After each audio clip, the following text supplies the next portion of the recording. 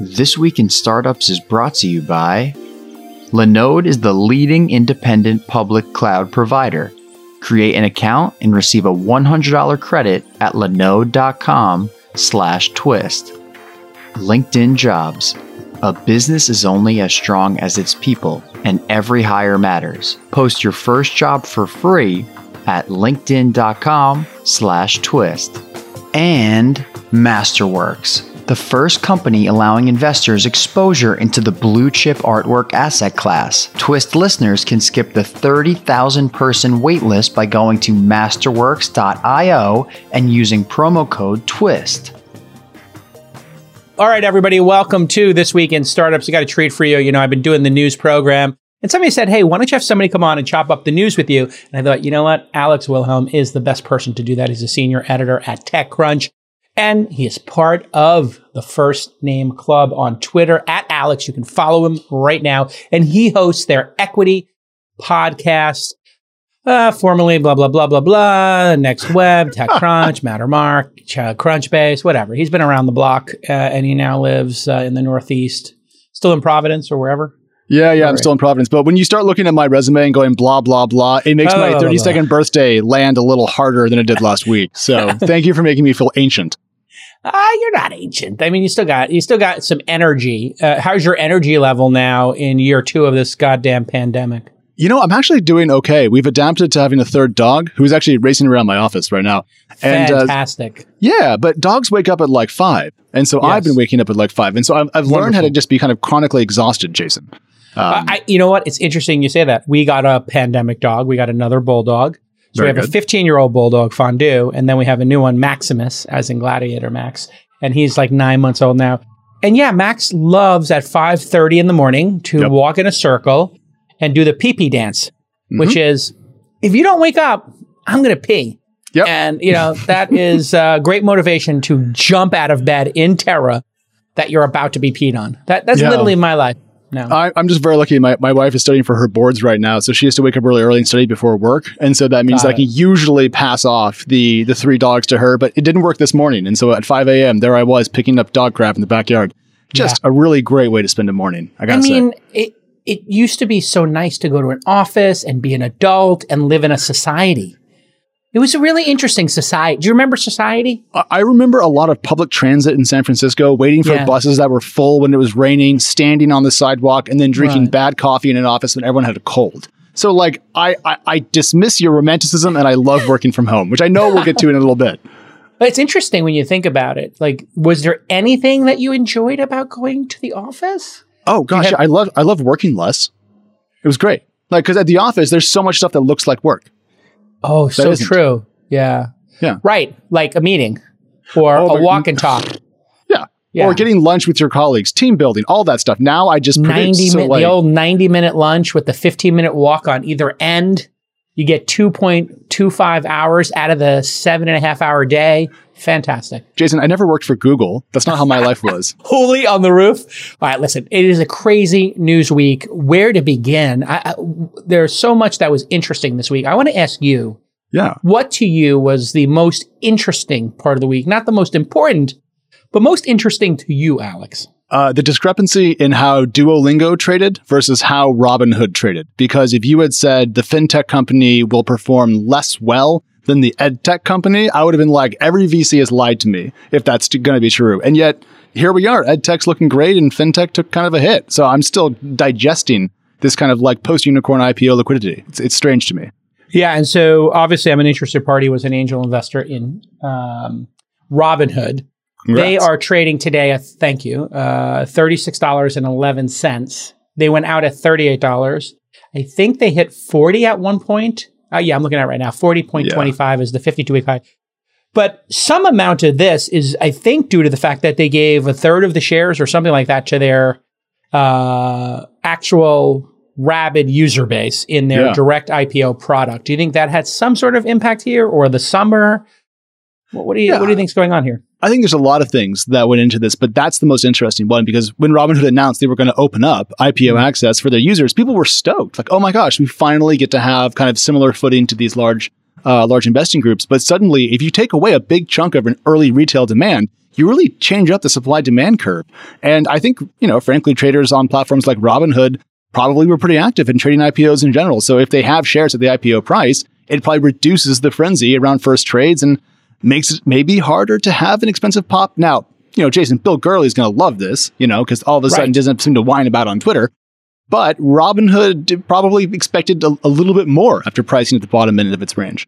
Does seem to be a big disjoint, a big disconnect between what the press is reporting and what we as the investment community, and we have both represented here, and to a certain extent I represent both, having been a former journalist, there's this big gap between, oh my God, the IPO pop, and that being the definition of success, and then what we all experience as investors, which is, I invest in the company where it's like, I think $30 million. So 30 million to 30 billion. Don't take a genius to do the math. A little bit of dilution. This is a 500x or whatever. Pretty great return, even with dilution, because I didn't continue investing in my pro rata because I didn't do that back then. You could have bought like another 2 houses. Exactly. That's a costly bit of financial conservatism. Well, it's one of the things about investing is you can learn from your mistakes. When I started, I was putting 25, 50K checks into companies like this and then just, walking away. I'll see you in 10 years. Yeah. Now, we had 2 companies in our portfolio that were raising at 300 and 600 million. We own 10% of the company. They're raising 30 million. So our pro rata is 10%, ballpark of that 30 million. Sure. And we actually filled with our syndicate and our LPs with SPVs, special purpose vehicles, those $3 million bets to keep our 10% ownership in, companies that were worth 300 and 600 million. We had 5 to 10% ownership. So we're actually maintaining ownership at those big numbers now. So hopefully that pays off. But what do you think that disconnect is about where, on CNBC, they're just like, oh my God, it didn't pop. And it's like, well, aren't we supposed to price these things so they don't pop? Like, what does it say that it does pop? Yeah. So I talk to a lot of CEOs on IPO days. So I've done just over the years, dozens of these calls with people that are literally sitting there in the room watching their stock begin to trade. And I managed to kind of learn around the edges how they think about pops. Every CEO taking a company public wants to see 10 to 15% gains in the first day.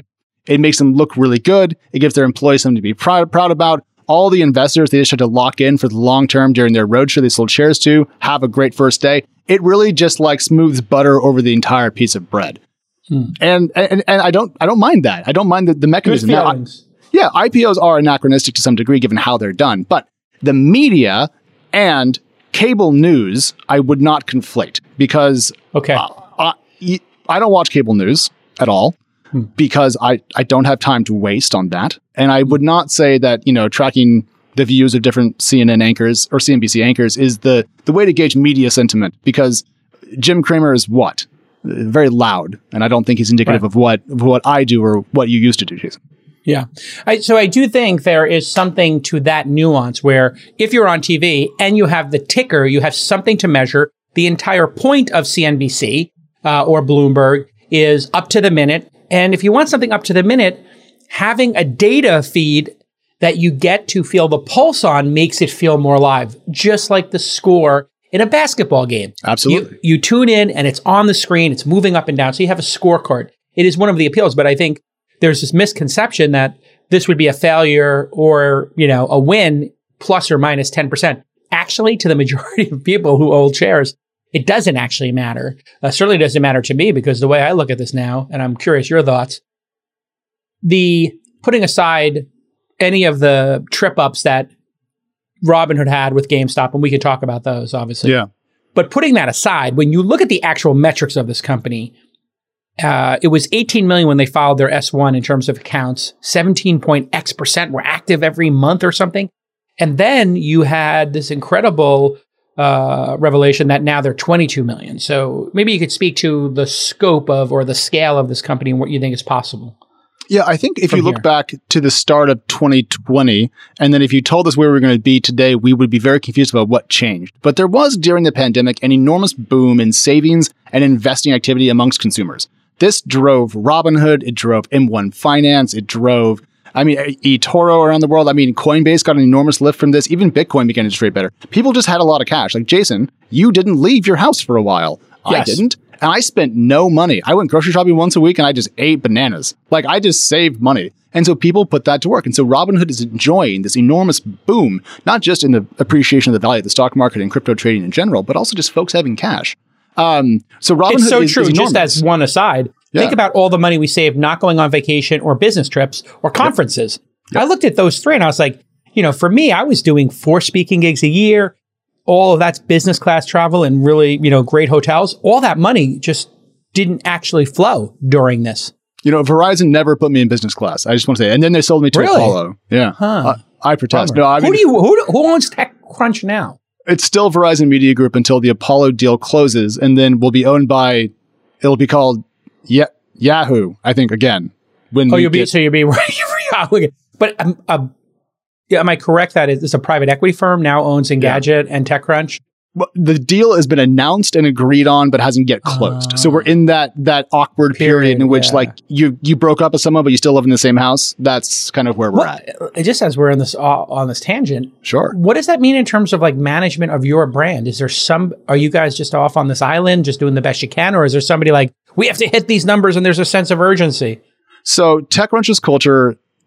This is my second time at TC, so I have 2 different kind of blocks of time at the organization. The ethos of TC has been preserved through all of the corporate Sturm und Drang, and so I'm optimistic that we're going to hold on to it again post Apollo. But private equity has a reputation for a reason, so I'm not going to promise anything, Jason. But today, I freaking love TC. I still have the independence and freedom and flexibility and support, and it's great. So frankly, I'm happy.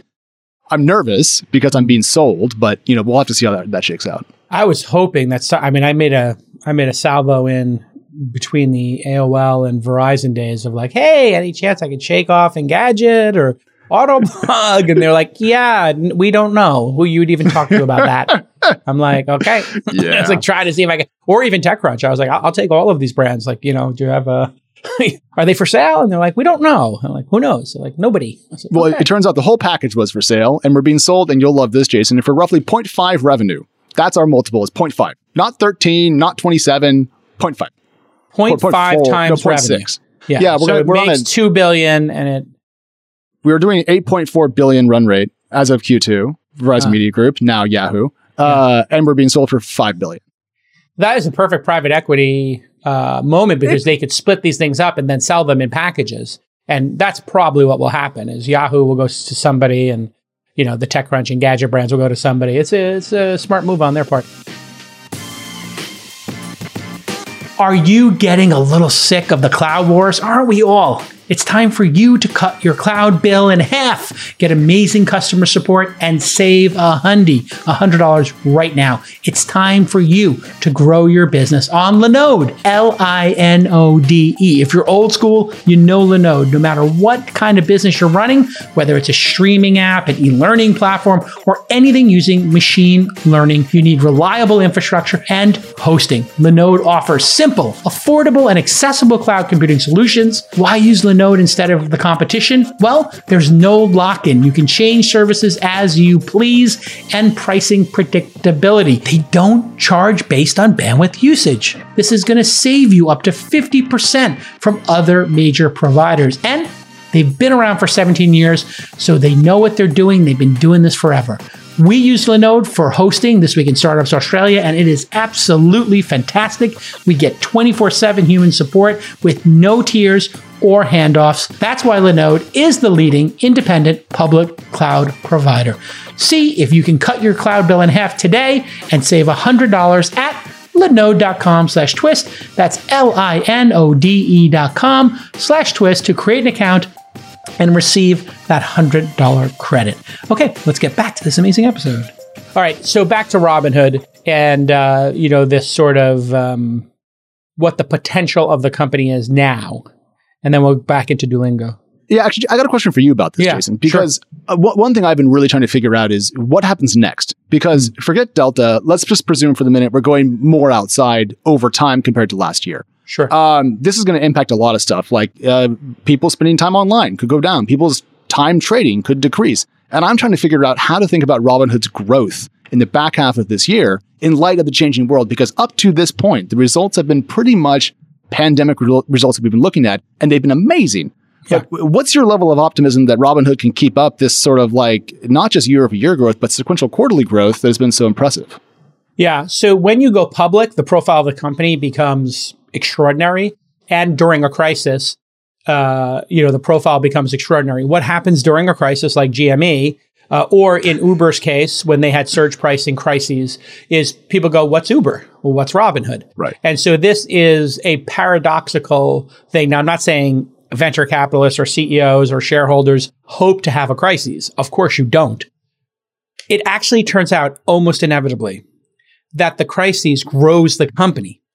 And so the more the company is put under the microscope and ripped apart or savaged on Twitter by consumers or virtue signaling people or anti-capitalist social people or correctly by journalists or incorrectly by content creators, whatever it is, all that does is elevate the brand. So I think the brand is now getting elevated and people are going, it's so easy to use. And you get this, what we call in the industry, over-the-shoulder virality, which is somebody is opening it and somebody sees it over their shoulder and goes, what's that? Oh, and then they give them a little tour of the product, which is how Snapchat and Uber and DoorDash grew, is people would just hand their phone to somebody and show them the app.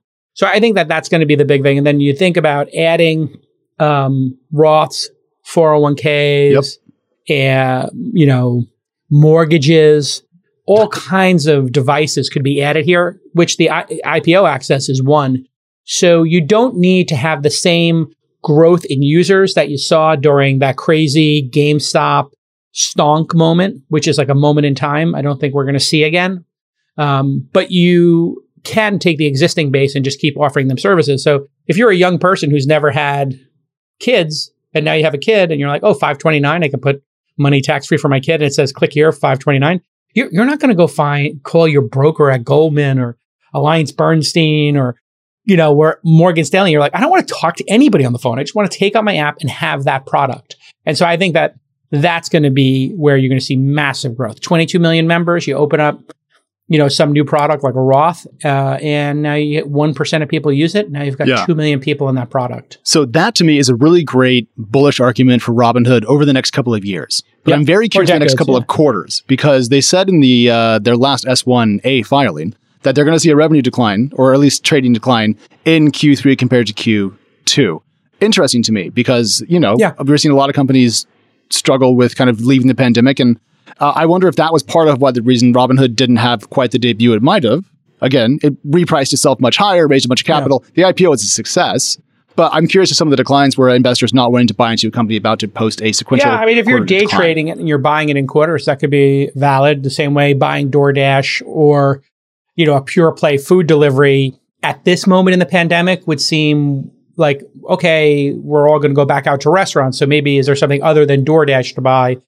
Is there something that is part of the reopening, like, I don't know, taking a Lyft or an Uber there, or Airbnb is an even better example. I'm going to go take a couple of days off and go somewhere post-pandemic. But now that seems like that's off. So I think in all these, the markets are so chaotic right now, this maelstrom of Delta, plus like partial reopening, it does feel like a little schizophrenic. Yeah. It feels exhausting is what it feels like. I mean, I keep figuring out what's happening and then 3 days go by and everything's different again. And I have to call everyone back and I'm like, all right, remember that stuff you told me last week? What's going on now? And that's getting tiring. I would like to know for like a month what was happening without having to reframe everything. It was so clear that people were going to be going on vacation and all of this pent up energy and money was going to be spent. And now you're right. I really didn't consider that with Delta. Maybe there's another 3 months of staying in. So that would argue that DoorDash, and Robinhood would have another boost because maybe people would stay home and spend less money. I think the ultimate trend here with all these companies is once you have a sticky product on people's phones, I always ask, like, why would somebody stop using this product? What's going to replace it? What's going to displace it? And you look at DoorDash or Uber or Airbnb or Robinhood, this like recent cohort, I don't see anybody displacing them for a decade. So I think you have a decade run when you get this kind of escape velocity in the same way Google and Facebook and Amazon got those decade-long runs. And then it's up to them to not screw it up in the second decade. Yeah, part of me is like, well, once these Robinhood users who are, first-time investors, as they love distress with their small accounts, getting their feet wet, buying shares in companies they love, which is all good to me, to be clear. Like, if I told them you should move to Fidelity or Vanguard and I showed them those websites, they would be like, yo, is this my grandfather's website? Are you kidding me? Like, there's no confetti. The buttons suck. The UI is terrible. I had to literally Google a Fidelity feature the other day to figure out how to use a feature in Fidelity I already use because I couldn't find it. And Jason, I get paid to click my mouse. Like, I can find things. No, I had literally had a similar thing with my Morgan Stanley account. And I'm like, why do I even have this? Yeah. And the reason I have a Morgan Stanley account is whenever there's a stock distribution from venture funds I'm in, that's just like the easiest, lowest friction. But then I'm like, oh, now I got to move these over to Robinhood. And I'm like, do I want to have this many shares in a Robinhood account? And you would be Robinhood's star user, though. You'd be user number one. There's a lot of shares going back into there from Robinhood. But it does become, I think, really hard to go backwards with these paradigms. Like it would be like, I'm trying to think of like what was the worst food ordering experience? I think it was Grubhub. I don't know if you ever used, I haven't used Grubhub. I used Grubhub in college, yeah. It was terrible. I mean, it was just so arduous to just get to checkout. And then you use DoorDash or Uber Eats and they're like, here's your last order. You're like, yes, go. It would be like going from ride hailing on your phone back to calling a taxi company. Exactly. That is exactly what it'd be like. Okay, now Duolingo was up 36% in their IPO. Now it's a smaller footprint. It's a $5 billion market cap. And they've been trading pretty flat since they went out. 31 times their 2020 revenue. Yeah, and then they had just under 100% growth in Q1. And then they had, I think it's 45% midpoint growth in Q2 based on their current estimates. Got it. So it's a fast growing company. Tell me about Duolingo. Are you bullish on the company? And I'm bullish on humans wanting to do better for themselves, and I'm bullish on tools that help them do that. I don't know if self-improvement. I'm big on that because I think the world's so much better than we think. Like right now, thanks to Google Translate, I can read anything on the internet, which people forget how awesome that is and how different it is. But I think these digital abilities are going to stay popular, and people travel a lot, and the world's smaller and flights are generally cheaper. And I think language learning is key, and they have an amazing consumer brand. And back to your earlier point, are you going to delete it for something else? And I think the company now, with more capital than it's probably ever had after this IPO, has lots of room to double down on products. So I'm bullish on the movement. I don't know what the stock's going to do tomorrow, but I will say raised its range, priced above its range, and then had a killer first day. Big success. I mean, the company put up a lot of points for EdTech, Jason, and for startups out there looking to price their next round, here is some good news, for that argument with your VCs. Yeah, EdTech has been a really difficult category historically in investing because every EdTech company saw their customer as school districts. Oh. And school districts, they basically will change software, like they paint, the building. Like it's probably on the same cadence. Like every 5 years they paint it or something. So every that's generous. Yeah. Okay. So maybe it's kind of like when they replace the windows, like every 20 years. Exactly. It really does not change that often. And I'm like, you're going to run out of money before they even sit for a demo. Like it's going to take you a year to get them to demo. And all the success I'm seeing are people who are just like, you know what? Let's go direct to parents. Let's go direct to the consumer and charge them a price that's around the price of Netflix. And when you charge somebody the price of Spotify to learn a language, or Musician, which we're investors in, or Tonebase, two music companies we invested in, or Steezy for dance, we're invested in, Calm for meditation. You look at those companies and Fitbod for CrossFit, they're all consumer subscription and they're all, around the price of Netflix. And I think that this is going to be like the new cable channels. And that's why we have 7 investments in consumer subscription. Today, many small business owners are busier than ever. And because they're focused on managing and growing their businesses, they can't spend the time they need to on recruiting. And that's why LinkedIn Jobs has made it easier to find and hire the best candidates for free. We have had such a great experience finding 2 more producers for This Week in Startups, researchers to sort through all the deal flow I get. And it has been amazing. It's a great place for you to look for a job. And it's an even better place for you to post a job. So many talented people are sitting there waiting to hear about your career options for them. And we use targeted screening questions to get our roles in front of the most qualified candidates with the experience, skills, and motivation we need. Then we use simple tools to filter and prioritize the top candidates for interviews. And best of all, LinkedIn's network now has over 740 million professionals all over the world. LinkedIn Jobs is going to help you find the right person for your role. They're so confident that you're going to love LinkedIn Jobs, they're letting you do that first job posting free. Every week, Nearly 40 million job seekers visit LinkedIn. They're waiting to hear about their next career adventure, and you just have to go to linkedin.com/twist and post that job listing for free so that you can make their dreams come true and have that great employee join your team. What are you waiting for? You can get that free job posting right now. LinkedIn.com/twist. Terms and conditions apply because they're giving you something for free, yada, yada. You know how it goes. So it's interesting, one, Netflix being kind of like a price anchor, or Spotify's a price anchor, because I know the amount of like value I get from those two products, and I subscribe to both. And so to me, if you ask me for the same amount of money, I have an expectation of like what you're going to give me for it. The other thing is, it's funny to hear us be so bullish on consumer tech and subscriptions, because if you go back 8 years ago, VCs were saying, don't sell to consumers, they're higher churn. It's like selling to SMBs, but worse, your ACV is trash.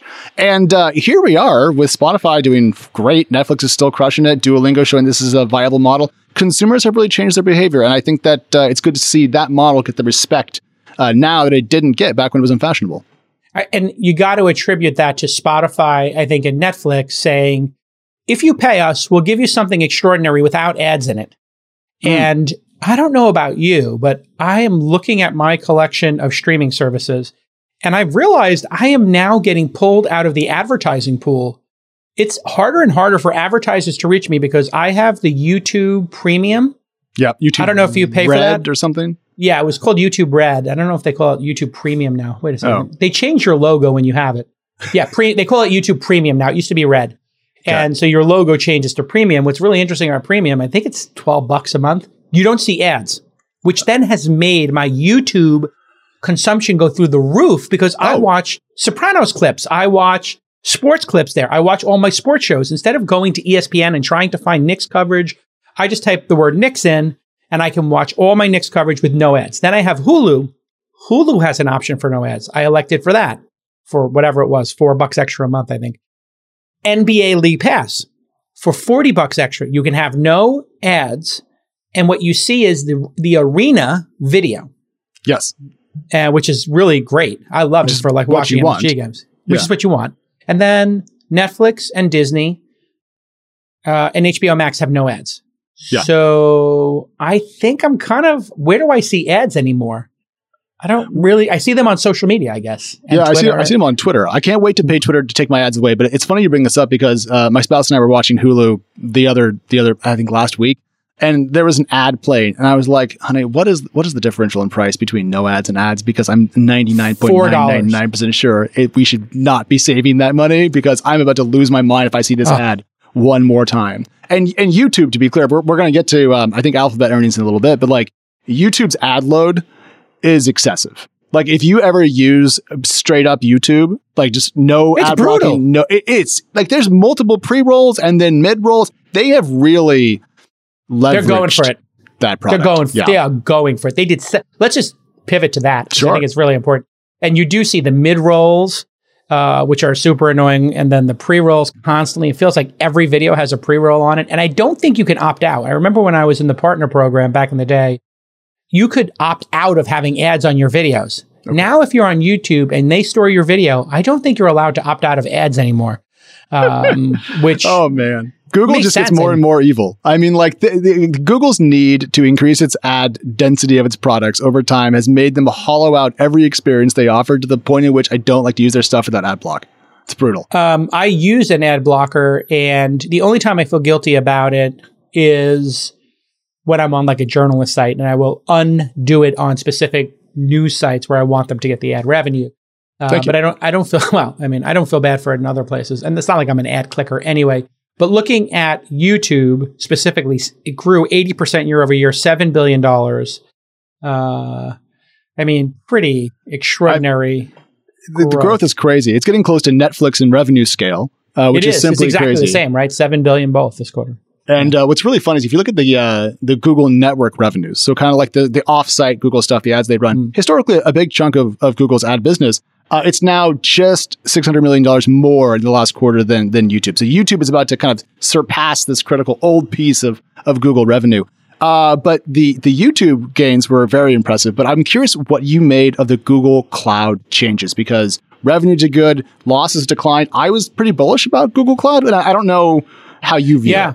I think that they hit a key milestone, which was the cost of providing the service was less than the revenue the service brought in, right? I mean, I think they're still investing in it, but it's really hard to displace Amazon Web Services because Amazon has just got this relentless march towards how little margin they can have. Now, we don't have insight into each of the product lines at Amazon, but the scale of that business is crazy.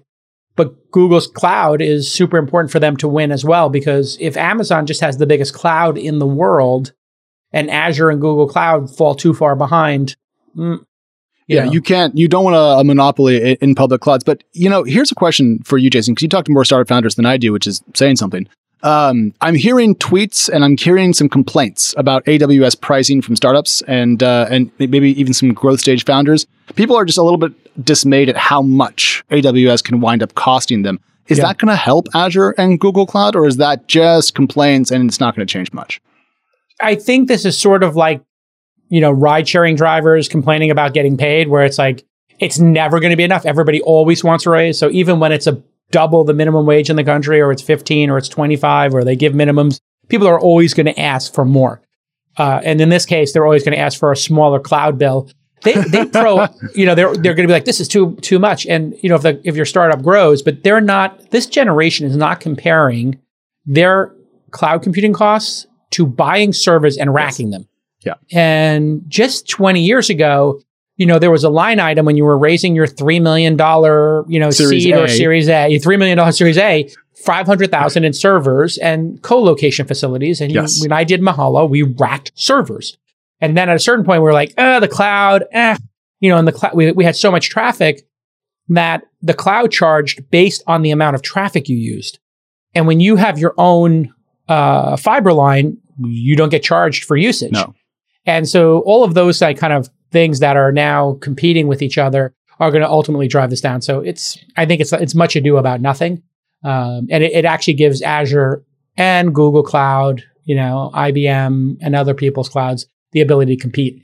It's a great entry there. I mean, it's the other thing that's going to be interesting is, I don't know if you know about serverless, but there's this concept of like, you can build these little objects that run on the internet. Mm-hmm. And when somebody goes to hit a website, it fires it up, runs it, they run the execution, and then it shuts itself back down. Yeah. And so this can cut down, for some tasks in computing, 90%. So with software, you're going to keep seeing the software race down the utilization on the network, which then kind of games the cloud. And the same thing with storage and other things getting cheaper. So, well, the growth of usage of these public clouds is crazy. So Google Cloud grew, I think, 54% year over year in Q2. Azure was 51%, so very, very close there. I think AWS was, I couldn't find the number, I was just looking for it. I think it was 37%. But I mean, think about how much total spend we're talking about going to the public cloud just over the last 12 months in Q2. I mean, it's billions and billions of dollars. And, thank you VCs for financing all the startups that are currently living off of it, because it's going great for the majors.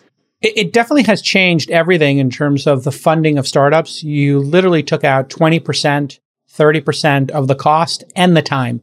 And the time would have burned months of setup and runway. So really, you could have as much as a third or more of your startup's cost being the setting up of your office space and your cloud. You start looking at that and you're like, wow, you can just put that towards developers, or you can fund many more projects. A $250K check with a 2-developer startup can last them for 2 years. So this just came up. I was talking to a startup actually here in Providence. There are some, proud to report, in my new adopted There'll hometown. There'll be more. Yeah, actually, that's what this founder told me. He's like, even in the floor of the building, we have a little office, and there's 2 more that are venture backed. I was like, okay, good news. But I asked him how long his $2 million seed round was going to get his company. I'm like, how much runway is this? And he didn't give me an answer in months. He said 20 to 25 product cycles. And I was like, that's the coolest metric I've ever heard someone probably bring up. 2-week sprint or something, 3-week sprint. Yeah. Who knows? But I mean, like, that to me shows that they're not thinking about just running out of money. They're thinking about where they're going to get to in terms of what they're building. And if I was an investor, and I'm not, I think that would jazz me, because it seems like playing offense versus defense. It is pretty amazing when the clock ticking down is not making your decision making, delighting customers is. And this is why when we syndicate a deal to the syndicate.com, which is like our previously was on AngelList and now we do it there. Yeah. We specifically say we will only syndicate you if you have a minimum of 12 months of runway, but we're looking more for 18 to 24 months. And the reason we do that is we tell them, like, we want you heads down thinking about the customer for at least a year, hopefully 18 months, so you don't have to pop your head back up and raise money. Now, of course, in this market, I was going to say, we literally had to change our accelerator schedule. I'll give you some numbers on this. Sure. We have over 300. I've invested in 300 companies in the last decade. I'm not sure how many of them are exactly active, but let's say 2 out of 3. So maybe 225 are still in effect. We have 65 companies currently raising money or in the process of closing. Out of the 225. Out of the 225. 1 in 3, basically. And there were people who are closing before that and people who are thinking about raising money. But having that many in process, I've never seen. Yeah. And it has broken our internal systems because when a fundraising happens, you go to your existing investor, you have to get them to sign off on it, read the documents, agree, and then decide do they want to take their pro rata. With 65, that means every business day, 20 business days a month, I've got to be making 3 or 4 decisions a day and going over 3 or 4 sets of documents. The lawyers in our industry are now saying, like, we need 4 days to turn around documents. We need 5 days to turn around documents. It used to be like, we could turn around documents in 2 days, no problem. Just give us 2 days, maybe 3. And now it's like, yeah, give us a week. We got just wait. I've never seen this level of activity. Yeah, you think founders are doing well with ample secondary in the markets. Look at their lawyers, because the lawyers are doing fantastically right now because everyone needs them right about now at the same time, which means they have enormous leverage. Great place to be. Well, I mean, and attorneys are not getting a summer break, and a lot of VCs are not getting a summer break. I'm supposed to be going on vacation, and it's like, I'm scared to death to go on vacation because I'm just like, what's going to happen with all these deals? And we're basically, we came up with a term that my new term of art with founders is standing pat, which is the term in draw poker. When you say, oh, I want 2 cards, I'll take 3, I'll take 2. When you do draw poker, like the old cowboy poker, not hold'em, you would say, I'll take 2 cards. You give 2 cards, they give you 2 new cards. Standing pat is, I don't need any new cards. So right, I'm good. We're just like, we're standing pat, we're good. We're not adding to our position. We're not, going to lead this round. We're just going to stand pat. And I've had to tell companies that we may have actually participated in or led, like, we're going to stand pat because we just can't get to this deal. Are you concerned about your portfolio's performance in the near future? Well, JP Morgan, BlackRock, and others are projecting public equity returns of just 3 to 5% over the next 5 years. Analysts at Bank of America urge investors to consider real assets as part of an inflation strategy. So, where are the major players putting their money? Endowments for Yale, Harvard, and other top asset managers are looking into alternative assets. According to Masterworks research, endowments over $1 billion are investing 55% more in alternatives on average. If you're looking for a very interesting asset class that's uncorrelated with the stock market, it's blue chip art. Masterworks.io sells shares in multi-million-dollar paintings by artists like Banksy, Picasso, and Warhol. According to Masterworks, contemporary art has appreciated 14% annually from 1995 to 2020, outperforming other real assets like real estate and gold. I just had the founder, Scott Lin, on the program again, episode 1232 for an Alternative Assets Roundtable, and he shared some great insights around inflation, appreciation, and more. Go listen to episode 1232. Masterworks.io is a fantastic idea, and they're executing at a super high level.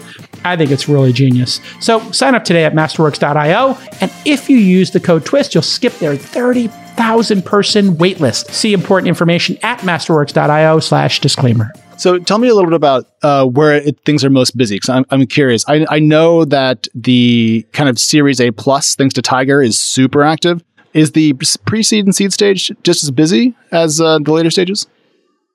I would say yes, but I would say it's close. So what's happened is anybody who's got a Series B marketplace or SaaS company, it's a good question. Anybody who's a marketplace SaaS company or consumer subscription, that's growing. If you're a growing company, you're going to get a valuation that is double what it was 3 or 4 years ago. Yeah. So what would have been, okay, you're doing $10 million. We'll give you 5-7 times that. So we'll do a $70 million valuation.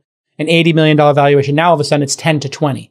So you got $10 million in revenue. You're going out for your Series B, between 100 and 200 million would be the valuation. And there'll be people lining up to put in that $20 million check. And so what I've told them is, if you're planning on raising money at any time in the next 18 months, do it now. Do it now. Do it now. Yeah. Because that's people, clear. It's like there's a party, people are popping bottles. If you want champagne, get a glass. Stand there. Can just stand there because someone will top you off. Yeah. Yeah. Somebody's going to top you off. Like you should go get that champagne right now, and then deploy it slowly. And then what's happening at the earlier stages, which is really weird that I've never seen, is not quite this craziness at the Series B level that was well documented with Tiger and other people participating now. What's happening is somebody will close a $1 million round, for 10% of their company. Sure. And, maybe they would have previously been a $6, $7, or $8 million company, but, in that zone, it doesn't really matter all that much because the outcomes are so much bigger. So, okay, if you're an early stage investor, you kind of get comfortable with a $12 million valuation where it might have been 6 previously. The round fills up. People find out the round is filled up. And then another $2 million shows up and says, oh, this person or that person who's notable is in the round. We want to do your Series A. It's like, we haven't gotten the money for half this round in. The wires haven't hit yet. We can't raise the next one. Exactly. And so what I say to folks is close that round, give everybody a hard date. Your money gets in Friday. If you don't get your money in Friday, we've now opened a note at 20. And I've had a dozen companies do this where they close the $12 million round.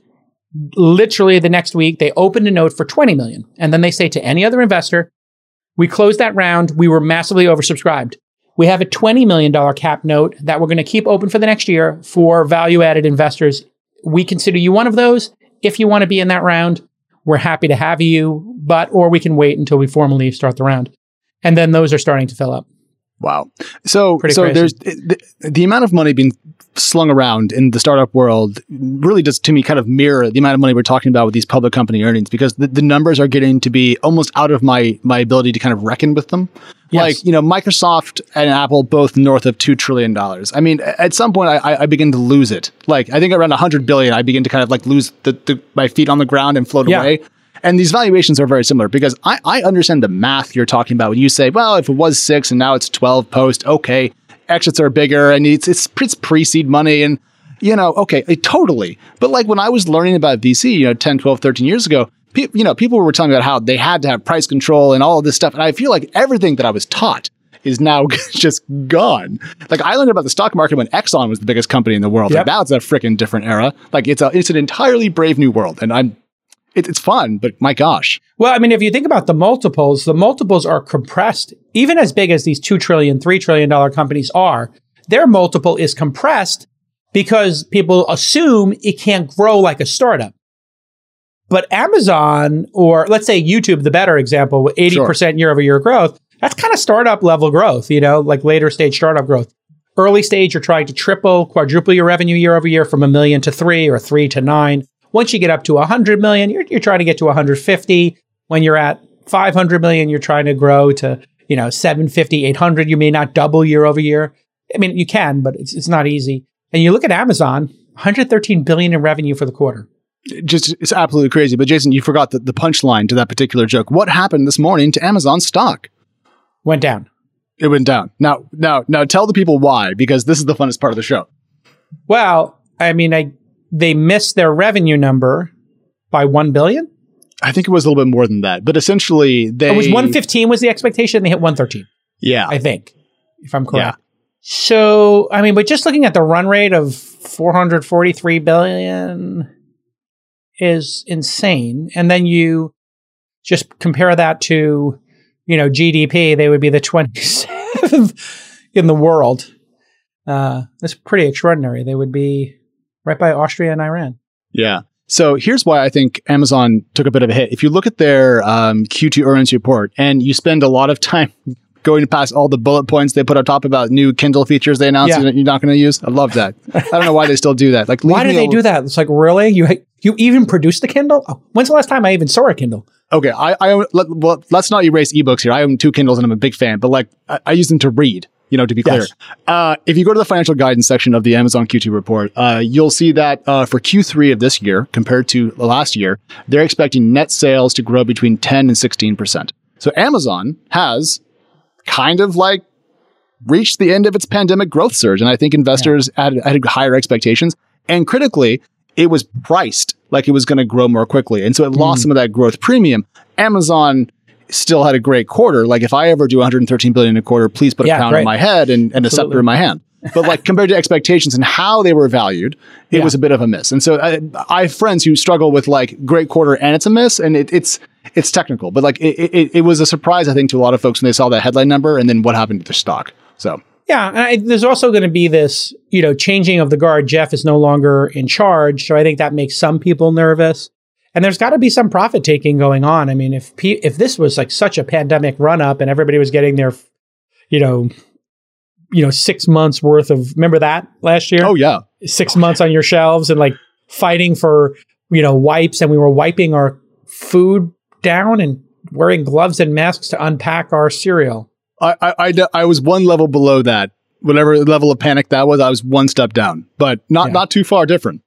I mean, I literally remember a month of wiping my groceries down and like wearing a mask. My wife is like, "Don't bring that into the house." I'm like, "The tomato soup. Don't bring it into the house." Okay, I'll wipe it down. Okay, I can top. I can top this though. So we had a friend in town from college, and she was in town for like 3 months. We did dinners every week outside at her house. It was lovely, actually. Yeah. And she said that her family, early in the pandemic, they would order food in, and then they would re-microwave it to kill off whatever. And they were actually microwaving their salads before they ate them. And I was like, there it is. Yeah, the peak of COVID-ness. Peak panic, yes. Yeah. I don't think your salad has that. Don't you want lukewarm salad, Jason? Just lots of limp lettuce? I'll tell you, the frise salad with the warm egg and the lardon on it. Yes. Okay, that's fine. That's fine. But that's wilted. It's not microwave. It's not, I don't think anybody wants to microwave any of this. Well, here's the quote from the CFO. "Our customers are safe and healthy and ordering from us, and we know there'll be more vacations or be more mobility. There'll be things that probably people shied away from last year, and that's all good. But it does tend to lead them to do other things besides shop. So we're adjusting our run rates in the period that we see that happen." I do think shopping was a pastime, as was wagering on sports or wagering on stonks or wagering on crypto. And that is all coming apart. What's your take on China banning Bitcoin? And then some of these, new regulations coming in. I think was it Binance is now deprecating their service in Europe to a certain extent. Well, are you watching all this and the news tightening? And what are your thoughts? Yeah. So Tether. Yeah. Well, look. Let's do this in chunks. So first of all, Binance. It turns out if you get really, really big and you're not actually following regulatory guidelines around the world, eventually it catches up with you. It's like technical debt for a financial company. It's called regulatory debt, and it matters because people eventually start doing mean things back to you. So Binance cleaning up its act, actually, I hope they figure this out. I've talked to the CEO. I'm generally bullish on crypto exchanges in general. CZ. Yeah. CZ's great. I mean, I've talked to him once or twice, but I liked him. So I hope it goes well. Selling derivative products in Europe, that's a lot of work. You got to have a big compliance team. Not a surprise. China. Holy crap, Jason. Yeah. Rewind the clock to 2018. Late 17, early 18. Chinese venture capital system blowing up. Everyone's talking about how 996 is going to take over the U.S. tech world. The U.S. people are the tech workers are lazy, panicking. VCs were just trying to get on the next plane to China to pour money into the space. And then overnight, China decided that a huge swath of venture-backed companies are now going to go nonprofit, can't list or raise capital. It's like a thunderclap that we almost missed because we're in North America versus China. But it was an enormous regulatory turn after they went after Didi and Tencent Music and so forth. And so to me, there has been an enormous tenor shift in the Chinese market that should, unless I'm totally freaking stupid, slow VC investment in the country. I gotta think VC investing from the West in China is over. I would think if I'm an LP and a fund comes to me and says, "Hey, we got a China strategy," I would look at them and go, "Okay, cool." Jack Ma had a China strategy too. Tencent had a China strategy. all these education companies had a strategy, and I'm sure the Bitcoin miners had a strategy. How's that strategy working out for them? Because whatever your strategy is as a VC, it's dependent on entrepreneurs to execute on the ground. Yep. Those entrepreneurs are getting sent to re-education camps if they can disappear Jack Ma for several weeks, kill off the anti-IPO, and then make Didi Rubit's apps 3 days after it went public in the US exchange, if I remember my timelines correctly. I don't care about your China strategy. There's one China strategy, and it comes from the top, and that's not you. So, like, in terms of risk, it's terrifying. Yeah, and if you have if you have risk capital, you're going to look at what is the spectrum of risk to return, and where can I put that money to work? If it felt like, China was trending towards transparency and engagement, great. I think people made the right bet in 2010. Yes, absolutely. Actually, who the guy was who actually did this more than anybody was the Pat McGovern from IDG, which you and I will know. Yeah. He opened IDG in China before anybody. He was the OG in China. He created all these publications there, and then he was like, wait a second, I could create a venture firm in China. And that's how he made all his money. People don't know this. But he, rest in peace, Pat McGovern, came to the first TechCrunch 50/Disrupt when Mike and I were partners and sat in the first row in like a $4,000 suit. And Mike and I were like, holy shit, it's Pat McGovern. And we're like, how did he get in here? Yeah. And they're like, he bought a ticket. He bought a VIP ticket. He's going to be at the party tonight. I was like, oh my God.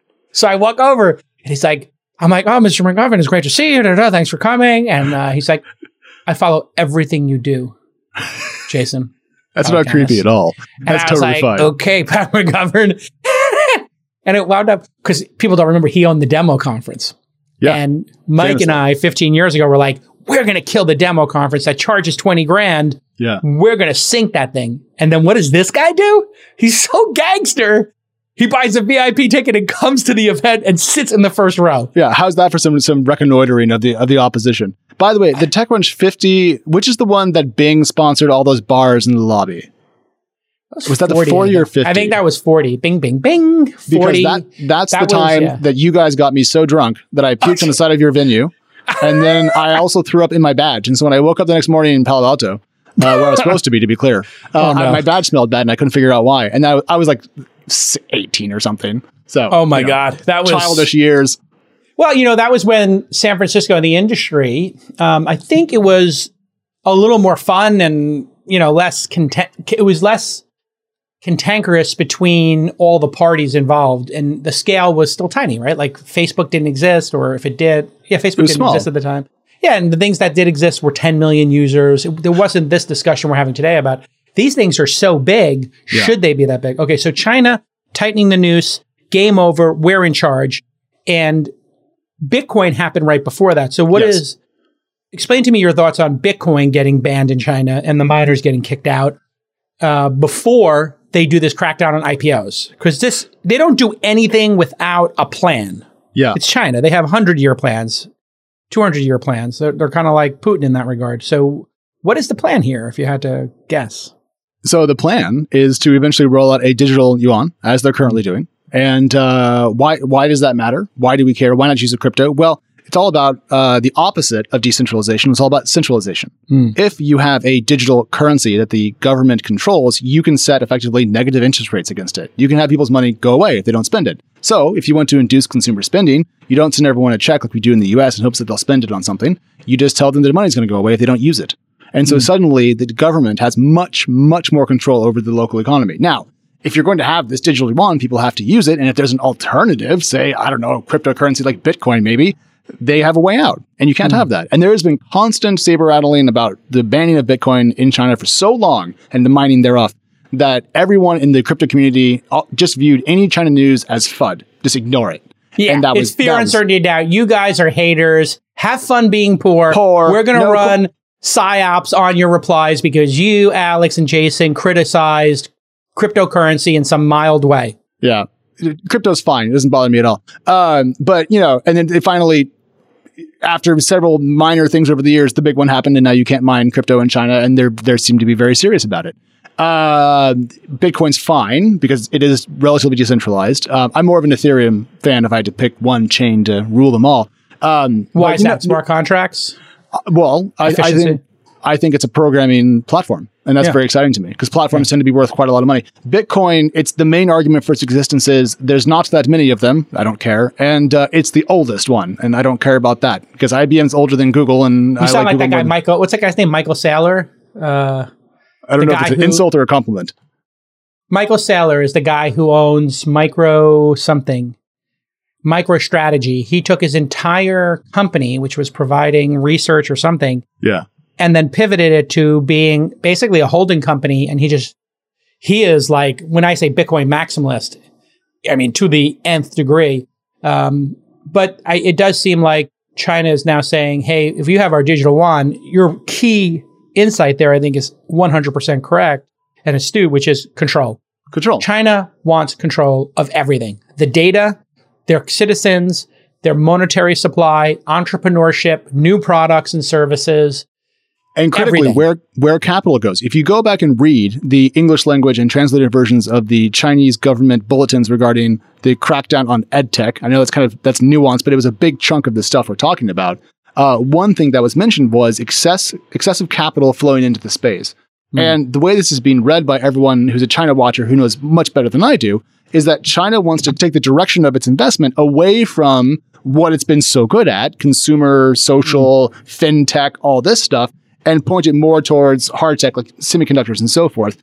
I don't know if you can shift an economy by fiat like that. I don't think you can. But that seems to be the overall read of the situation. But like to me, Jason, if you think of the most impressive Chinese companies, you're thinking, Meituan, ByteDance, Tencent, Alibaba, these big names that Yeah. It turns out these education ones are huge.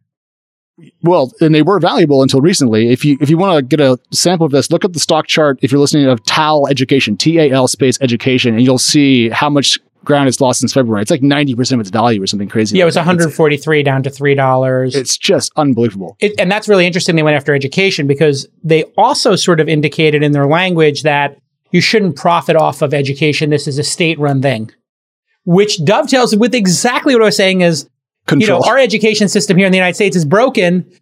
We do such a terrible job on a public basis that people want to route around that and have competition of buying apps. Actually, the other one we're in is Brilliant.org, which does math and STEM. And that's an affordable subscription that people are going crazy for. So this, to me, seems like the central control of the currency, of education, and of communication platforms. Gaotu Techedo, I think is how it's, the one I'm talking about is Gaotu Techedo, which is GAOTU. TAL is a separate company. Both are down 90%. But if you have the digital yuan, I don't know if you heard about this, but the real cynical case with the digital yuan is it provides even more control than print money in China because let's say you say something about Xi Jinping, like, I think he could do a better job. Ooh, and then we like, spicy. Oh, yeah. I think that, he could be a better listener. You say that, they could literally be like, Alex, Jason, having that conversation on your podcast, beep, your money is frozen. Yeah. And because they know. Know. Yeah. They can just freeze you on the blockchain. Okay, we've got all your money. Why don't you guys come down to the office and talk to us? It's like, okay, my money is turned off. Okay. Oh, yeah. And by the way, we put all of your homes on the blockchain. Boop. Now we own your home. And come talk to us, and then we'll put you in a re-education camp, and your penalty is the house we just took for you in your home. Well, and then they know every transaction you've made with every person. And they'll basically move to the point where they say, you cannot use real money. You must use blockchain money. Think about, we opt into using Apple Pay, but we can, if we want to, do transactions anonymously using cash or whatever we want. They will know every single thing about you on a communications platform basis and on a monetary basis. Yeah. And there's no room for dissent. And so the interesting question is, where does this take them economically and where does this take them in a technology perspective? Look, I'm going to come out as a capitalist once again on this show, but as a capitalist and someone who's in favor of liberal democracy, I don't think central planning is the way. Be careful, you're about to get canceled. No, I'm not. I just don't. You're admitting it? Oh, no, I'm a vehement capitalist, but I'm a very loving one. I'm a kind of a Danish capitalist, if you will. Okay. I'm a big fan of progressive tax rates. But as a capitalist and a liberal Democrat with a small L and a small d, to me, this just looks like the long setup to a series of misallocations of resources. Like, I mean, Jason, why does Z know better than the entire combined wisdom of his economy, where this money should be deployed and so forth? And also, it's just an enormous human freedom catastrophe to arrogate to one person human authority about rights what people catastrophe. Yeah. And it's happening in front of our eyes. Yep. And this is not the number one story in the world. We're talking about all kinds of other things. The largest country in the world with, basically tied with us for the most influential economy in the world has now shut down cryptocurrency, public market companies, taken over Hong Kong, saber rattling at Taiwan, building more nuclear silos, building more nuclear reactors. And the God King said, I'm in charge forever. And he just took control of everything. Like, what could go wrong here? Yeah. So actually, do you know how seriously I'm trying to take this? I'm actually going back and rereading old Xi Jinping speeches from earlier in his tenure to get a better vibe for his politics. And I've added a Marx novel, Marx novel, a Marx book to my book club with my dad, because I need to go back to my college days and figure out what some of these phrases are, because I've forgotten some of my basic Marx. And so I feel like that's how important this is. But Apple had earnings this week, did really well, makes them all in China, or makes a lot of it in China. How do you feel? I mean, I'm not going to lie. I feel a little heebie-jeebie about that. For me, makes me a little nervous. Yeah, I think what we're going to see is the great disengagement. We had this great engagement policy for decades. It felt like China was possibly going in the right direction on human rights, on open markets, on free trade. And I think we got lulled into thinking, hey, this is just going to be a straight train to democracy. And, when they go into Hong Kong, I'm sure they'll have kid gloves and they'll be reasonable. They don't want to go into Hong Kong and just stir the pot, tear stuff up. And they're just like, yeah, what's the newspaper, Apple? Okay, yeah, that's shut down. You're all in jail. Okay, who's selling books? You're all in jail. Great. And by the way, the court system is now not in Hong Kong. It's on mainland. So whenever you guys get a speeding ticket, you're going to cross the bridge and come to mainland China, and we're going to talk about it over there. The end. No discussion. Even more than this, Jason. I forget which American clothing company it was, but they decided to not buy cotton from I'm going to butcher this, sorry, everybody, the Xinjiang region where the Uyghurs are. Where the Uyghurs are, because they literally have the Uyghurs going into fields with zero sense of history, irony, or anything. They literally have 3 million people in a concentration camp walking over cotton fields to pick cotton. Yeah, well, they don't care about looking bad. But apparently no. This American cotton company was then excoriated on Chinese social media by Chinese nationalists for daring to push, quote, false narratives or whatever. So there's that you have to be okay with being silent on cultural genocide, or you're out of China. And if that's the binary, okay, cool. Yeah, thank you for making it easy for us. I mean, Daryl Morey does the most modest of support for Hong Kong. And LeBron James has nothing to say about it. And all and listen, I'm not just singling out the NBA, but the NBA is a very woke group of individuals who are very involved in social projects. So is Hollywood. And you think about those two people are exporting to China, and they will, for the extra 10% on their dollars, 15% on their dollars, do whatever that communist regime that has 3 million people in a concentration camp, just for an extra 10 or 15%. Like, would you or I take an extra 10 or 15%? To sell my soul? No. Yeah. I was like, you know what? I don't want I had all these LPs from China, big, big, we're talking big pools of capital who would give me giant pools of capital. I was like, yeah, not for me. Thanks. Don't take Chinese LPs, period. Yeah. And to be clear, just listening to this, because it's gone on for a couple of minutes now, no beef with individuals in China, no beef with Asia as a place. The citizens of China are great humans, and they're the victims in all this. Yeah, I just wanted to make sure we threw in that caveat that we're not conflating the Chinese people with the Chinese government. Very different things. So, I think the Chinese people would very much like to have a path to having a voice and some freedom, and freedom of religion, maybe freedom of speech. Yep. And have some. I don't know what the solution is for the people making hardware over there. Amazon Basics cables or iPhones. I think that is less of a problem for me, because they're not turning people over to the, authorities like, Facebook would have to if they were over there. But I don't know if you knew this, they have iCloud in China. And iCloud, the way Apple was forced to do that, because the iPhone is getting popular in China and Hong Kong. Yep. The way they were doing that is they outsourced the cloud ownership to a third party. So Apple could say, we don't turn anybody over. We don't even run iCloud in China. And it's like, you don't run iCloud. The company they told you runs iCloud runs it.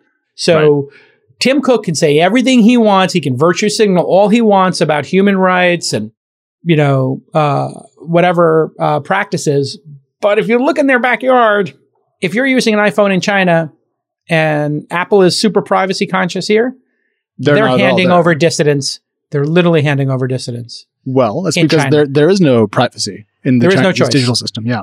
There is no choice. So anyways, Apple's earnings, though, fantastic. Q3 Mac sales were up 18% year over year to $8.2 billion. iPhone sales were up 50%. Jason, a very fantastic number to $39.5 billion. Play the music. Dude, we need that music from, what is what's the NPR show that Molly Wood's on? All Things Considered or No, there's one for market, the one for markets. I don't listen. I don't. Marketplace. Oh, Marketplace. Okay. Anyway, they play music on. And now let's go to the numbers. And Kai Ryssdal does all the. Is that your NPR voice? That's my NPR voice. Okay, the Nasdaq was down. I don't know if it's accurate or a good joke. But anyways, Apple had a good quarter, is what I'm saying. What drove that? Was it people staying at home or having stimmy checks? Feels like stimmy checks. It was iPhone. It was a really good iPhone cycle for the company. So that may be partially driven by stimmies. You get a stimmy. What are you going to spend that on? Why not upgrade my phone? It depends on how cash conscious you are. Like if a check changes your cash position by a material percentage point, it may allow you to buy something you couldn't before. And maybe that drove a lot of this. So, and if you were thinking about upgrading next year, maybe you just do it this year. So you fast forward a cycle. I also think those iMacs, I don't know if you saw those beautiful iMacs that came out. Oh, it was gorgeous. Yeah. I thought those were beautiful. I almost bought one and I have no use for one. Like, I have no use for one either. I mean, I have a Windows machine with a Dell with a 49-inch monitor. And then I'm using the Mac Mini here on my studio setup. Yeah. And I go from the M1 Mac Mini to my Windows machine. So I have a gaming machine, 49-inch monitor, and then I go back between the two. But I like to have large monitors, so that's a tiny monitor for me. But I bought it for my mom. She loves it. I want the red one, and I really want an M1 chip. So I had this work MacBook Pro that I'm currently on, and it's one generation before the M1, and so it's got like 6 M1's cores. A game changer. Yeah. I wonder if I spilled water on it, I would get. I'm not going to do that. I mean, but I'm very tempted. You just if it fell off your desk. Fell off your desk. Well, now I can't do it because now I've said it on the podcast. So they'll be like, "Oh yeah, we heard you." We'll beep it out. We're beep. No, I mean, I literally bought the new MacBook because I had an old Air, and I was like, you know what? I was going to get the Air M1 or the MacBook M1. I was like, let me get the MacBook M1, and it is unbelievable how long that goddamn battery lasts and how fast it is with your browser. Yeah. So I run a lot of tabs, so that's pertinent to my interests. But like, if you're part of the 50 plus tabs, and multiple monitor club, it is so amazing, and it never heats up. You never have the fan come on, whereas yours sounds like it's like a VTOL taking off, like it's a Joby. So literally, the fan on this thing runs whenever I don't have the AC turned on in my office, but I can't have the AC turned on in my office because it blows onto the microphone, so I have to literally just sweat it out on pods. It's terrible. It's brutal. The new one, you get 0 of that. The battery lasts forever. It's just an extraordinary. I got a question. Yeah. How did this happen? Because Intel has been making chips since before I was born. Yep. Apple, newer to the semiconductor space. And yet they come out with the M1 chip and it's like all the things you just said. I can't recall the last time I got hype about a processor. It was the Pentium 3 when I was like 15. Like this is, how did Apple do this and not Intel? Okay. It's a great question. I think what happened was Apple got very interested with the A series of chips in the iPhone of we need to control our destiny, and the chips we're getting from other people are not going to get us where we need to get in terms of a competitive advantage. And once they started realizing graphics and battery life are two of the key features of the phone. In other words, if your battery lasts longer, you can do more intensive processing. If you can do more intensive processing, you can take better pictures, do better picture software. You can play better games. That combination of needs said purpose-driven chip. Okay, we have unlimited money. We are selling billions of these devices. And then the engine in our car is made by somebody who doesn't understand what we're building and the scale of this. F it, we have to do it. Now you start doing that and you start realizing, wow, the margin on these things, right? Because when you would buy a Dell computer or whatever, you remember they would offer you an ARM chip or the Pentium or whatever. It was AMD or Intel, yeah. AMD or Intel, and you're talking about, what was the difference? $200 on the cost of a computer? It was often $300? steep to get the Intel chip. Yeah. So you're like, okay, $1,200, $900, or I can get a $1,200 to $1,200, but I can get 32 gigs of RAM versus 8 gigs of RAM. We made those trade-offs, and I think that's why purpose-driven silicon came to the phones. And then they were just like, you know what? How do we win laptops? Yeah. Batteries. And these stupid fans going off. And then so I think the iPhone gave them the dexterity in the muscle memory, to do it. And then they just got emboldened. Like, imagine if we had one chip for the iPads and for the desktops, then we recapture all that margin. And then we can make it specific to the use case. Well, what's the use case? They could just look at the data. People use their laptops to surf the web. That's it. It's 90% of what people are doing. They're in a web browser. All their software is in a web browser. Even the software they download that's not a web browser is just a wrapped web browser in a lot of cases. So, which is why TweetDeck runs out of RAM.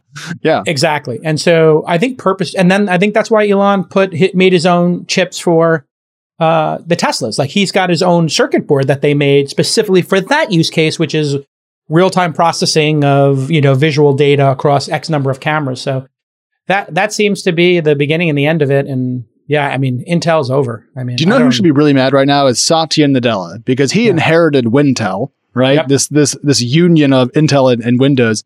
And then Apple just came along and was like, oh, you guys are terrible at this. And they just made a much better chip on its first. It's the M1 that's so good.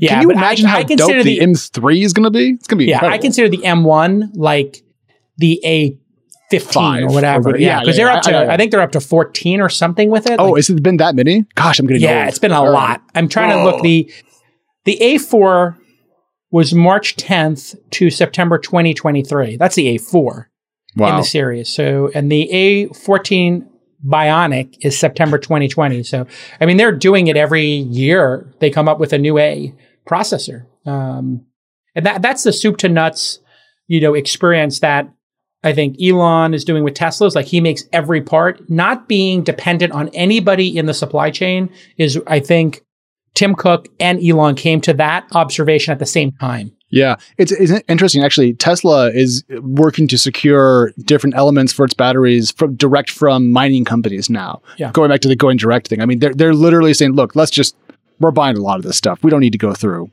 anyone else. I've literally have talked to Elon about this many times over the years. And he's like, materials come in this side of the building. Cars come out that side of the building. Cars come out the middle. And then in the middle, there's a battery pack being made that goes into the car. But basically... he said something. I remember when he was building the Gigafactory. I usually don't talk about my conversation with Elon, but this is public knowledge now. The Gigafactory out in Nevada, he showed it to me when he was just building it and gave me a tour. And he's like, this is the company. The company is the factory. It's not what comes out. The factory itself is the product.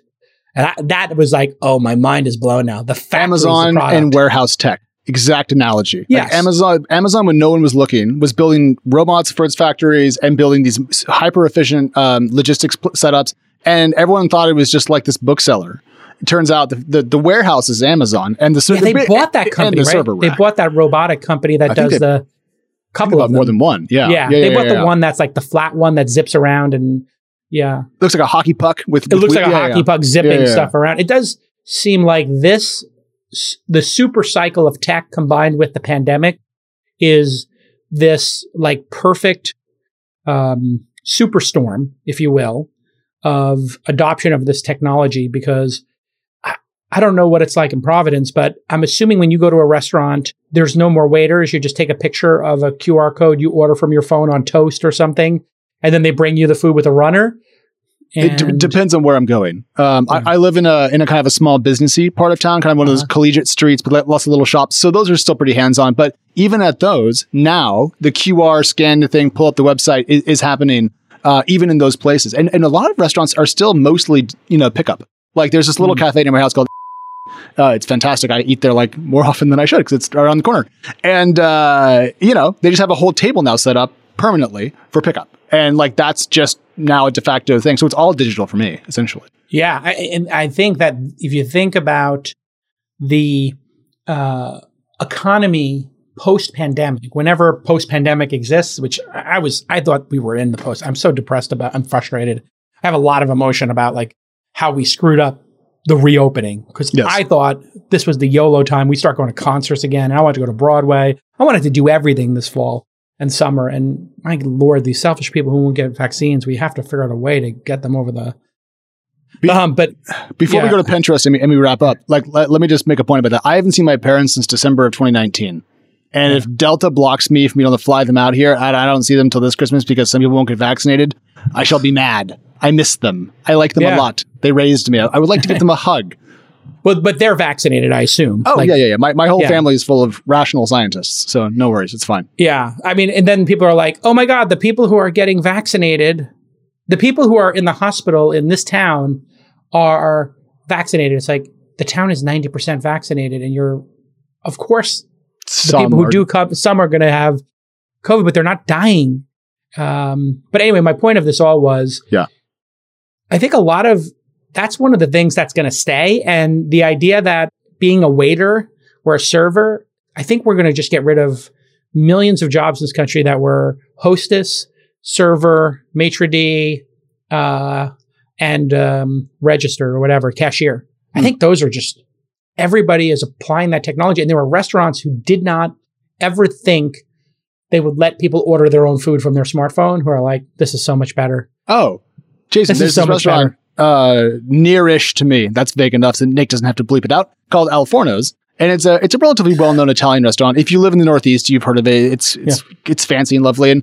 And they came up with a really amazing takeout strategy during the pandemic. Like, this is the restaurant where like it was like only valet parking, like fancy people go there for like like birthdays. It was and now they're like parking slot 4 and we'll bring out your Italian food. Like everyone adapted so quickly across the economy. It's been a real human story of flexibility in the last 18 months. All right, should we end on Pinterest or going back to work in offices and the delay of that? Let's do going back to work in offices, because I read your notes about this and I want to hear your thoughts. Well, I think we talked about this on the All In Pod. We predicted a couple of episodes ago, like, of course, if you're in tech and you're going to reopen your office, or, you're going to force people to be vaccinated or they can't come to your office, especially if you're doing hybrid. Why would you allow unvaccinated people in the building? And so, of course, I guess Netflix, Google, and a group of people are now going to force you to be vaccinated if you come to the office. Mm-hmm. And I think that's the carrot. And I think that has to make its way to sporting arenas, restaurants. In San Francisco, there's a movement to force, if you want to go to a bar, you got to show your vaccine card. At Lollapalooza, they said you have to show your vaccine card. And if the FBI put out a notice, if you make a fake card, you're going to go to jail and you're going to get a huge fine. So like there will be enforcement of people doing fake vaccine cards. So I think that this is the only choice we have to keep the economy going, is to have vaccine. I hate to say it, but like the carrot didn't work and now there's going to be a stick. Like you're just not going to be able to participate in certain things in France, Israel, and now the United States, period. Yeah, which is reasonable, given that the vaccine is safe and it's free and it helps protect other people and stop being so selfish. Now, to be clear, if you can't take it because you're immunosuppressed or so forth, we're not talking about you. We're talking about people who can get it and won't. Those people are the problems. Not 3-year-olds who can't get it yet. I'm talking about the people who are 37 in Duluth who are refusing. I hate you. Everyone else is fine. Question though. So you're not at the office right now. No. I can tell that because I've been to your office. I've not been to your house, and that looks more like a house. I'm at home. And I'm feeling great. Nick running the pod with Charles here at the Charles is studio. at the office and Nick is at home. Yep. Yeah, but I mean, like, I used to show up to do this with you, and now we just do it like this, and I feel fine. And it's better. To me, remote work has saved my life as an individual way before the pandemic. So it let me do stuff, and support my spouse. So, to me, the whole hullabaloo about companies wanting people to go back, I just think they have big leases they want to fill. I can't figure out why these progressive companies in the work management sense are turning into the most boomery sounding companies. Like, come back 3 days a week. No, I won't. I refuse. Yeah. Absolutely not. I think it's a great rotation. I mean, if you were forced to come to an office, you would look at other options.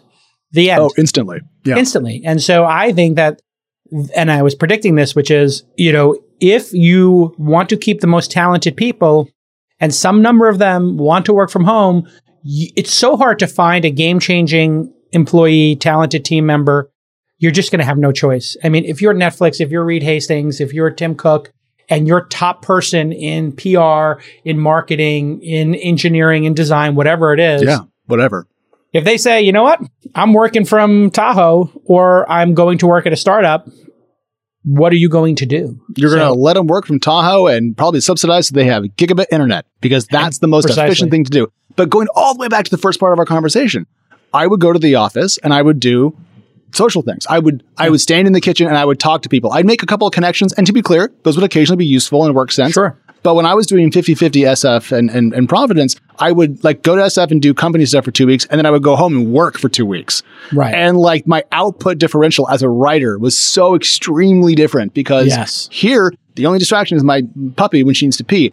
2 minutes and then I'm back. Which is actually kind of a nice break to if you're a writer, to get that little fresh air break is actually accretive to your performance. Yeah. And she's been great for that. But I mean, if you told me tomorrow that I have to start driving to the train station, taking the commuter rail to Boston, buying a small muffin somewhere along the way, and then walk across Boston to the office and then shake hands with icky people and then sit down at a desk, that's 2 hours of my day. You better be paying me 100% more if you're going to take an extra 4 hours from my day. Because what? I think you can't put the genie back in the bottle. No, I think that what could be very interesting is, and I've been thinking about this. If I move to Austin, I could find an area where people could afford to live and walk to work.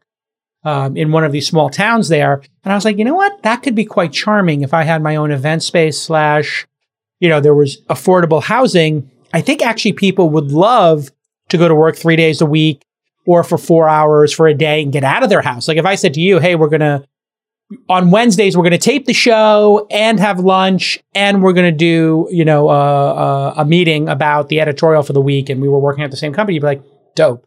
Yeah. I get out of the house 1 day a week. I get to see everybody. So it does seem like that hybrid model will become the default. Yeah. Back in the my first stint at TechCrunch, we had mandatory fun time, which was, I think, 4 p.m. on Thursdays. And everyone was supposed to come into the office at 4 p.m. on Thursdays and have a beer. And then it was a way to engender camaraderie and make sure everyone knew where their badges were. And you know what? It worked reasonably well. I have a bunch of people working for me I've never met. And that is the thing I miss most about this, and I hope we get back to. And I do think it's a boomer thing. You invest in an Apple Starship $4 billion campus or your Google. I do think that those folks think great product is made in a space, and that space is going to be a competitive. I believe they believe that. I also believe they're probably wrong. Yeah. That it's necessary for all employees. It's probably. I'm wondering. Do you think the iPhone and the design of it could have been made remote today with today's tools? I think small physical product teams are always going to have a different set of requirements than the information workers that we're discussing. Yeah. You know what I mean? Right. So developer different than writer. Writers and developers different than Johnny Ive and Steve Jobs. Yeah. If you're literally inventing a new category of device, you're going to want to sit in a room with mock-ups and touch them. Yeah. Good. Johnny Ive can go to the office. In the meantime, I won't be. Last question for you. Yeah. Middle management and a lot of people that thrived in the office environment feel increasingly superfluous to me in this moment of more productivity and going to work. So does this thin out the leadership ranks of companies? Okay. Two great things that people will not talk about publicly, but that is being talked about privately on boards, on walk-in talks between investors and management, which is dead weight, middle management that, set up the meeting, set the agenda for the meeting, and basically lorded over people and made sure they were at their desk on time. All that bullshit is gone because we're just looking at output. Yeah. And it's hard with remote workers to judge output, but if you're forced to figure that out, which everybody has, just like the restaurants were forced to figure it out, what you eventually realize is, okay, those middle managers were doing nothing. They were just really performative, and maybe they wrote great TPS reports, but you don't need a TPS report if your team is keeping track of themselves on Notion. So self-reporting is something I worked on with my teams, and the investments is just have people write in Slack what they're doing at the start of the day, and at the end of the day, reply to their own start of day with their EOD.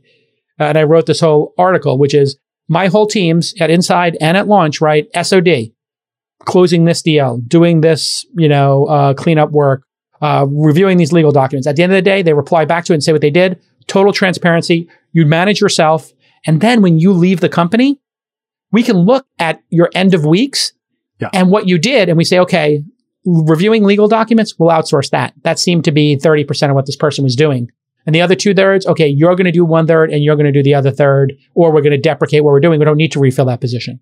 Yeah. So it actually makes you understand exactly what everybody in the company was doing. Yeah. And that means no middle managers. Yeah. Yeah. And that'll scale pretty well. And there'll be some other model for something else. But I mean, the idea of having like 13 layers of management between X and Y in the org chart, I mean, and thank God. Thank God. I mean, those people were annoying. There was the people who would come by your desk and talk to you and take you out of your rhythm. No. Yeah. And be like, hey, let's go. Can we go for a walk and talk? And you're like, literally, you're stealing my words. Yeah. You got a minute? No, I don't. Because it's 1, it's 15. And 2, it means that I'll have to leave late. Yeah. Don't you have anything to do?